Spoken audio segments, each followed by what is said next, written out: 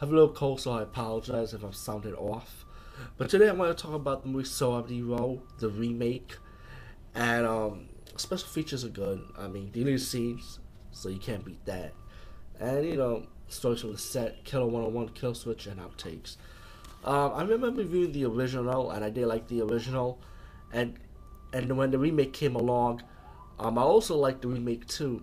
But I was surprised that there were haters for the remake. I'm like, why? Again, people want to hate on a remake. But the concept of the remake and the original is pretty much the same. So it's just died of an accidental death. The prank that went too far. But the style of it was different than the remake, which I really like about this remake also. Try outdo the original by making it your own. So I like that. And so the kill scenes were good. You know, it wasn't like too bloody or gory or nothing, but it was good death scenes. I highly enjoyed it. But the only thing I have the problem with is that they should like make it like a little mystery about how this already sister died by accident prank joke. But they should just have it like in the middle of the scene instead of the beginning of the scene. Because have them do a movie like this, have them the killer killing them, and then like later in the movie it can show you why the killer's doing what he was doing. But then, but when you see the concept of the remake, the killer has another intention, which I don't want to ruin too much, because I will reveal the killer and I will reveal the plot. That's something I do not want to do.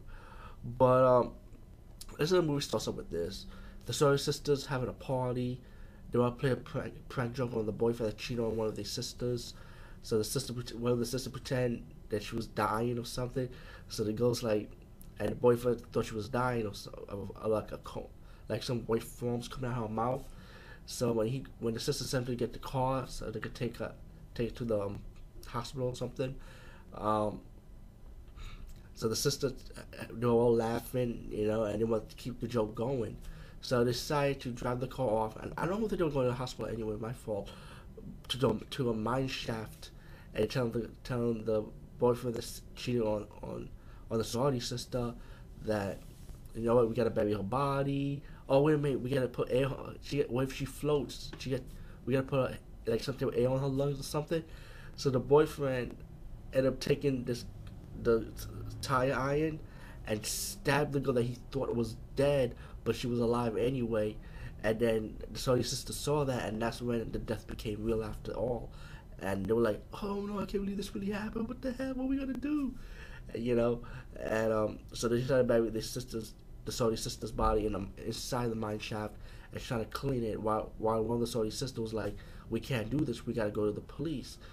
But the blonde sorority sister, the bitch of the group, pretty much decided we gotta cover it up. It's gonna ruin our lives, type of attitude. So once they do that, movie progress.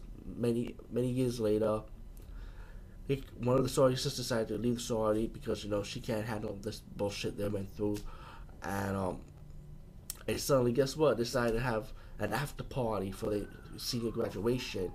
So all the sorority sisters decided to get back together, even though one decided to leave the sorority because of the situation. Got back with the sisters, and they're having parties, they're having fun, and mysteriously they get this phone call, like this text message of one of the tie irons, and so these sisters realized something. This is like a sick joke, and they thought it was Garrett who sent it to them. The guy who put the tie iron in the girl that she thought she was dead. They think that he's playing these jokes, or maybe he's the killer.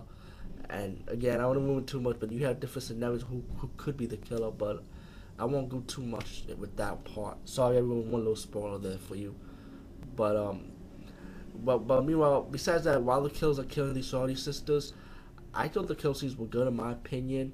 Yeah, there's a few minor faults in the movie speaking for me, but again, a horror movie like this, you would expect a few minor faults.